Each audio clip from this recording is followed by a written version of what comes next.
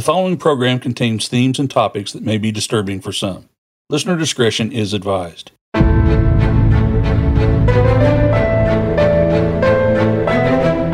Welcome to Any Given Day, a podcast series sharing the stories of those who dedicate their careers to serving others. On any given day, the more than 800,000 law enforcement officers in the United States witness the best of community and confront the worst of society. The profession requires a resilient mind every single day. In this season, we hear the stories of how law enforcement officers navigate the unique stress of their job from the men and women who live them. Each week, they remind us, on any given day, you face the unknown, and on every single day, you carry on. On this episode, we're speaking with Jerin Rutherford. He has 2 tours in Iraq and 8 years with the Metropolitan Police Department in Washington, D.C. as an officer. Jerin is using his reflections from his experience to provide perspective on the future. Jerin, welcome to Any Given Day. So let's jump right into it. What drew you to law enforcement after your military career?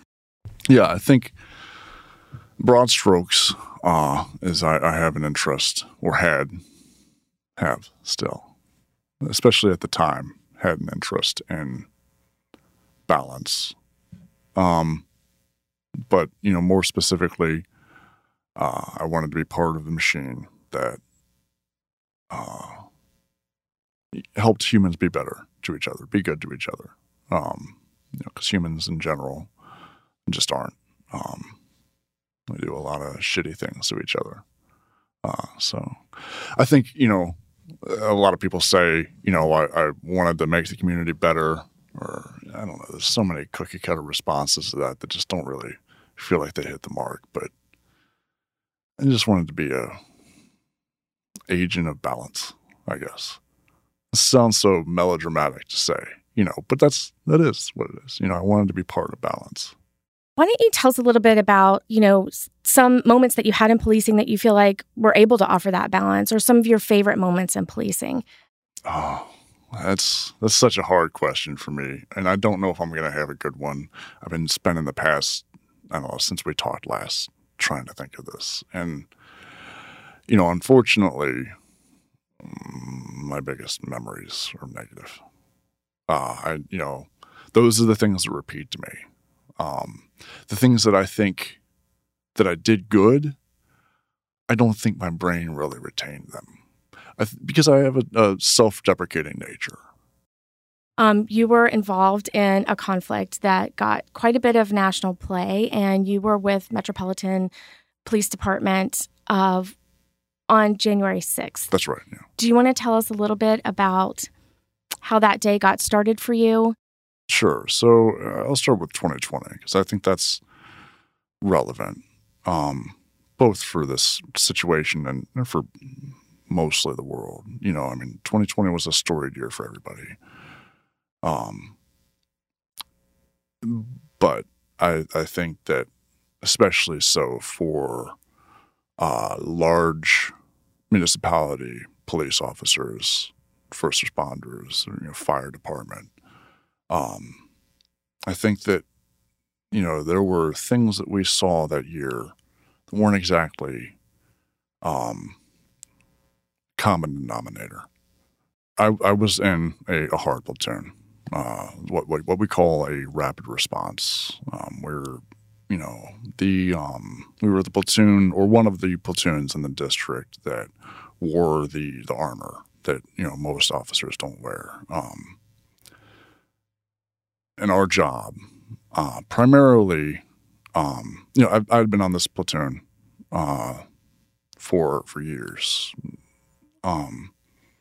But, 2020 was, let me step back. So as an officer in a hard platoon, my job was primarily to sit in this armor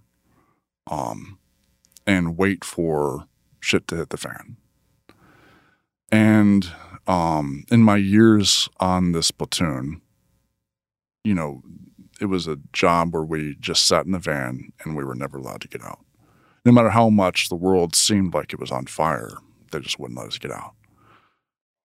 And is that a tough feeling for you? I mean, how many hours would you spend together in the car? I mean, What did you talk about, and what music did you listen to? Oh, sure, yeah. That's a whole other situation for me psychologically. But yeah, it was tough because you, especially in the situations where you feel like, you're watching things on social media, you see that the world, it looks like it's on fire, and the thing that was so different about 2020 was that changed. What we're really trying to focus on is the mental sort of struggle and then resilience that officers have day to day. And no one was put in a harder situation than the officers that responded on January 6th. And so I think, after all of this time period that you spent sort of taking care of an entire year of strife, we then, have this extra sort of buildup. The election has happened, or is in the midst of happening. Sorry, it was the votes had been cast. That's right, yeah. And we were starting to count the votes, and this is for a national election for the President of the United States. And the votes are going to be actually officially counted on January 6th. That's right. So you wake up that morning and put on your uniform. Sure. And head to work? Yeah, sure. And what are you thinking as you're driving into work that day? Well, I mean, but that's why I think the whole 2020 leading up to it was so important, is that it becomes such a commonplace thing for us to, the people in that platoon, we barely participated in patrol in 2020. Doing this hard platoon life, and that was what we did. So, as we cycled through the various things that we were needed for, it just became commonplace. It went from the riots to then a different set of riots to then the voting process, everything leading up to it. So, on that day, it wasn't really too much different than what we had already dealt with. And so we had gotten to work and we had our staging area and we're sitting in our vans, and we're in our kind of standout situation. We're in our stand down posture, which is we're sitting in a van on a street where we're not supposed to be seen. Nobody really knows we're in the area. We're just kind of listening to the radio and waiting for somebody to call us. So that's a typical morning on the hard platoon until, someone starts shouting. But we were listening to the radio and we can hear lockups are being made of this crowd. We know a crowd is present. We're close to this crowd. It's our job to be right next to it. And the call comes out. We all pull our vans up on the eastern side of the Capitol. We stop there, and we all just pile out. And we're running around the south side up to the western front. Is it super tense? Do you know how many people you are getting ready to encounter? No, I think... So at this point, my judgment of being tense should be called into question. Because at this point, it's just another day for me. There are some extra things onto it, but, this is still just what I've been doing for, the past year. Fair enough. I remember one of the most notable things I think I remember about from running from the van to there is I see another officer. She used to work in the first district, and I hadn't seen her for a long time. And she works for SOD, our special operations now. And I see her, and I'm running alongside. I'm like, "Hey, Tyndall, how's it going?" I'm just trying to say hi. She does not seem into it. She's like, "No, I've got other shit to worry about right now. Why are you saying hi to me?" So I guess that kind of indicates,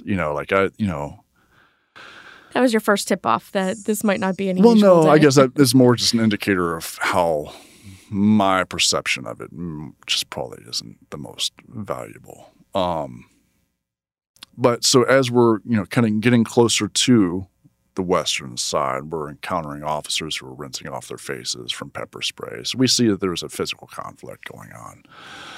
And we get around, and so we have this massive crowd, and officers are, in soft gear. They're not wearing our armor, and they're like holding on to these barricades. So then we kind of tap them out, and we take their place. And from then, it was just a fight. It was a...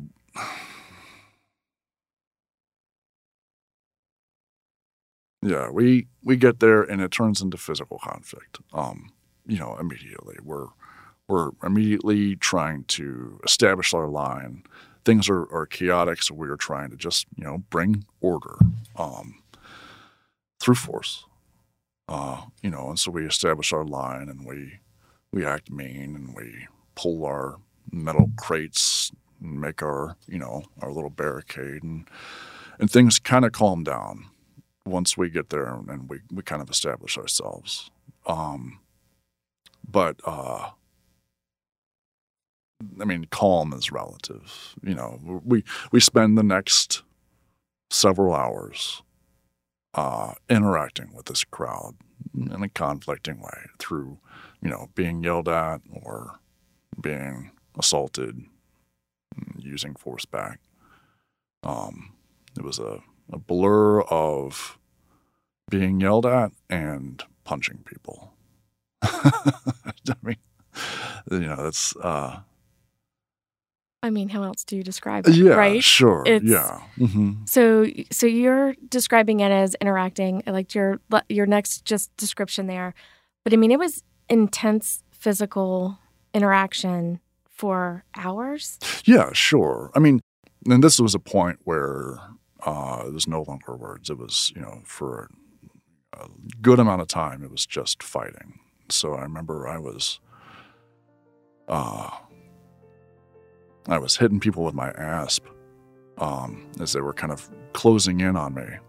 I was just swinging just because, they were, at this point I was, I had spent the past however long listening to people wearing tactical equipment, helmet, bulletproof vest, telling me things like, I'm willing to die here. Just you wait. We've got all the guns behind us. They're coming. So all the things that we think are happening, they're saying these things. I'm watching people try to take my partner's guns. That was a lot of the fighting is, you'd see somebody look for a gun, you punch them in the face, and so it just got mean. And I realized that there's no longer a line. We are in this crowd. And so then we find our way to kind of rejoin up with our platoon. Can I ask you a question before we move on to you rejoining up? Were you ever afraid in that moment? Were you fearful when you were in... Yeah, absolutely. Being encircled, like, was there a moment of absolute fear? And what did you do about that in the moment? Oh, I don't know. I felt fear plenty in my career. So there's not really a lot to do about it. But, at the time, sure, I felt a fear that I had not experienced in my life before. We were so clearly... you just kept going. Yeah, sure. I think we were clearly outnumbered. And I knew that, we were so encircled that there was no way out for us. Even at this point, even on the front steps, that, we, I guess I think the retreat kind of speaks to that fear because this was the first time we had ever retreated. Ever. In your 8 years or that day? It was sure, yeah, 8 years. Yeah. Is in this hard platoon, right. In this job that we did. Yeah. We had never encountered a situation where we didn't have the numbers or the tactics or the setup to create balance to a point where we could disperse things and everybody go back to peaceful life. And I realize we're being encircled, so we push our way through the crowd that has passed us to get back to our platoon. And so we're going up at this point onto the future inaugural stadium, which is, erected every 4 years for, the inaugural speech. So there's just one stairway that leads up to it. And all of all the chemical munitions that had been deployed that day somehow had all congregated in this one little stairwell, and it was the only path out for us. So we had to run up through it. And at this point, a lot of us, in the platoon, we ran so fast from the vans that some of us didn't grab our gas masks. You don't always have them on you. After a year of doing this job, you become complacent in certain things. Wearing a gas mask is kind of a pain in the ass. But some of us paid the price for that complacency that day. We run up that stairwell, that gas hits you, and then hits the person in front of you, and they slow down like, no, don't do all this now. You keep going. Yeah, this sucks, but you're not going to trap me in this thing. And so we know, that this crowd is right behind us. We locked the doors. So we were inside the tunnel. We barred the doors, and we're just waiting. But we had at least a little bit of a break between all the fighting we did. But and we're hearing them trying to bang their way through, and we know what the crowd is. We know the number and what they've already shown us they're capable of. Even before we went into the tunnel, I knew, or I had conceptualized, that if any of us died, if they had managed to pull us into this crowd or separate us, they would kill us, and they would parade our naked bodies through the streets. I imagine from an outside perspective, listening to that might sound melodramatic. But from our perspective, that was the frenzy of the crowd that we were dealing with. I had never fought so hard in my entire life. But you go home that night, and what did you do when you went home that night? What was your mental state at that point, if you can remember?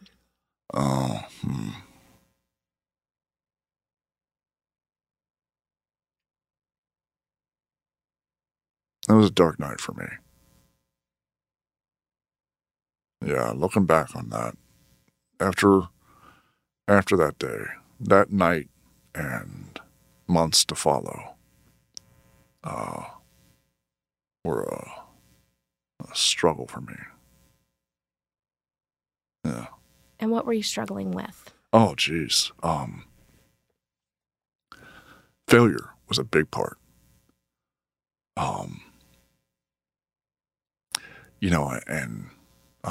Failure and shame were feelings that I experienced that, looking back now,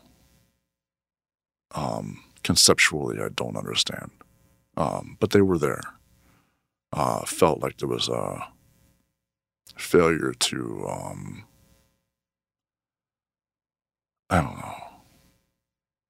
navigating conflict with grace. Something that's important to me, and I felt like I didn't have grace that day. I felt like, fighting for your life is never pretty, but you want it to look pretty. You want to look graceful. You want to look strong. And I saw images of myself that day and just didn't like seeing them.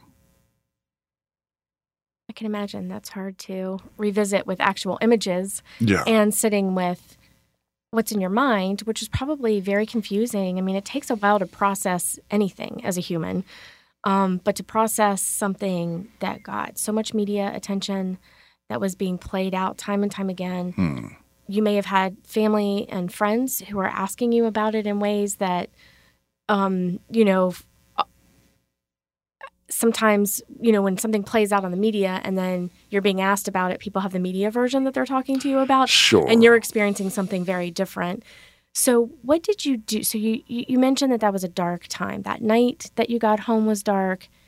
The days and months that came after that were dark. What did you do with that darkness?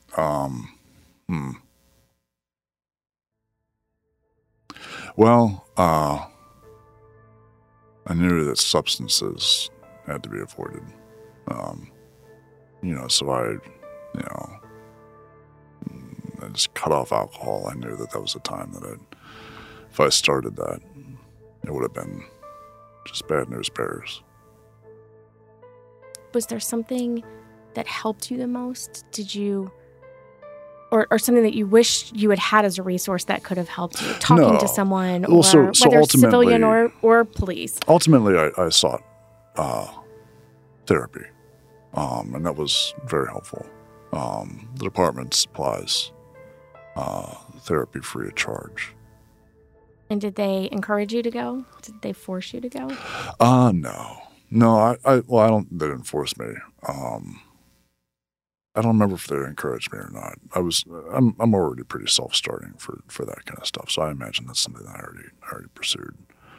I know that I tried to put energy into being there for some of the other officers, because I knew if I was in this dark place that, and I feel like I have a considerable amount of emotional intelligence. And if I was in that place, then there were people who were probably not navigating it as well as they needed to be. And I was convinced that officers in my platoon even, were going to take their lives as a result of this. Fortunately, in my platoon, we didn't suffer that, but MPD did. There were a number. Capital as well, I believe, had one. And so I'm just wondering what happened between you and the other officers in those following days that helped or hurt you get to whatever place you're at now. Well, so I think it's worth noting that, it was, I think it took, so let's say January until August before I felt like I was stable, better, even. So in that path, that's a long road to deal with those kinds of things. So even and you're that still going to work sorry for interrupting, but you're still going to work every day at this point. So sure. 8 months of sort of sitting with this burden. I shouldn't call it a burden. It's different than that. 8 months of sitting with this flood of everything that's happening, and you're still going to work every day. Sure, yeah. How did it feel being at work each day? Did you feel like you were carrying it with you every day, or did you show up and do your job and then come home and sit with it after? Well, so, we went back to work that next day, so that, we were right back into it, in the same position, same role, same situation transpiring. We don't know what's going to happen next, but, the topic is still present. So, I think that was, getting back into that. I think my healing had different phases. And so, there was that immediate phase where, we go back in that next day in the same position we were, I'm not in denial of my feelings. I knew I was in a dark place, but we're still going back into it. There's some catharsis there. There's healing in knowing that, or convincing yourself through the actions that this thing hasn't beaten you. And I think that was important for me and probably others, is that, we were right back in it. we had experienced the worst day of our lives. And, you know, we're right back. We're ready for more. And so there's a lot of pride there, you know, but, you know, that was just one step in it. Having others that went through that experience with me was beneficial. Talking about it, having purpose through trying to help others, that helped me. I think, you know, I have friends that they listened to me just ramble on and on about it for months. That helped. Friends that were not police officers? Yeah, non-police officers. I told my mom.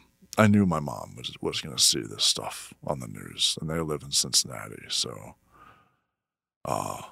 they weren't going to be able to, you know, I knew her imagination was just going to run wild. And I would do that with anything that I thought would make national news. You know, I would message back and say, hey, you know, I'd tell her I'm home safe. One thing that I cherish from that day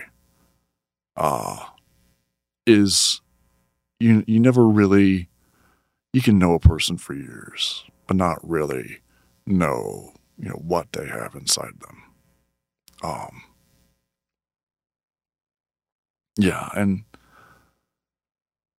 you know, I had worked with these officers. I had known them for various amounts of time, you know. Some of them had just joined the platoon, some of them I had known for years, but, you know, I saw them that day, you know, and that, I can't conceptualize it without tearing up. Just how proud I am of all of them, you know, I mean.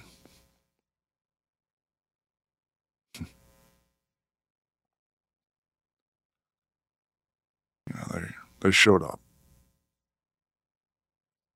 Oh. Yeah.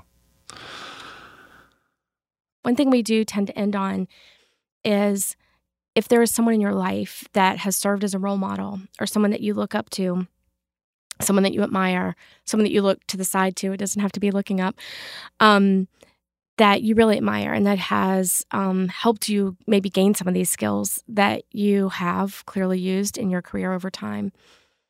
Is there someone that you view as a role model? I think any well-developed cop is an amalgam of all of their predecessors.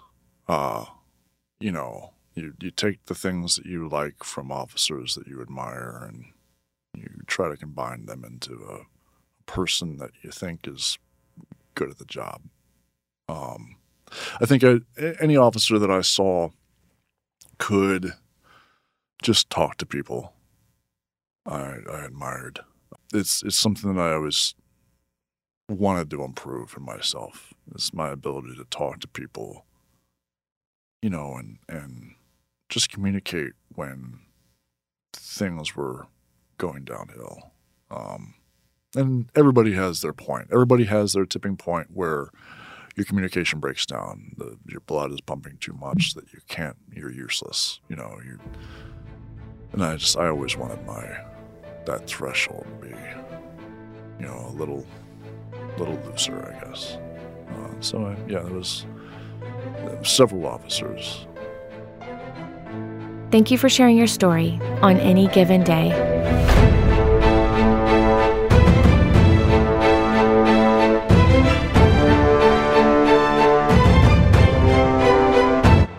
If you are struggling or know a law enforcement professional who is, get help now.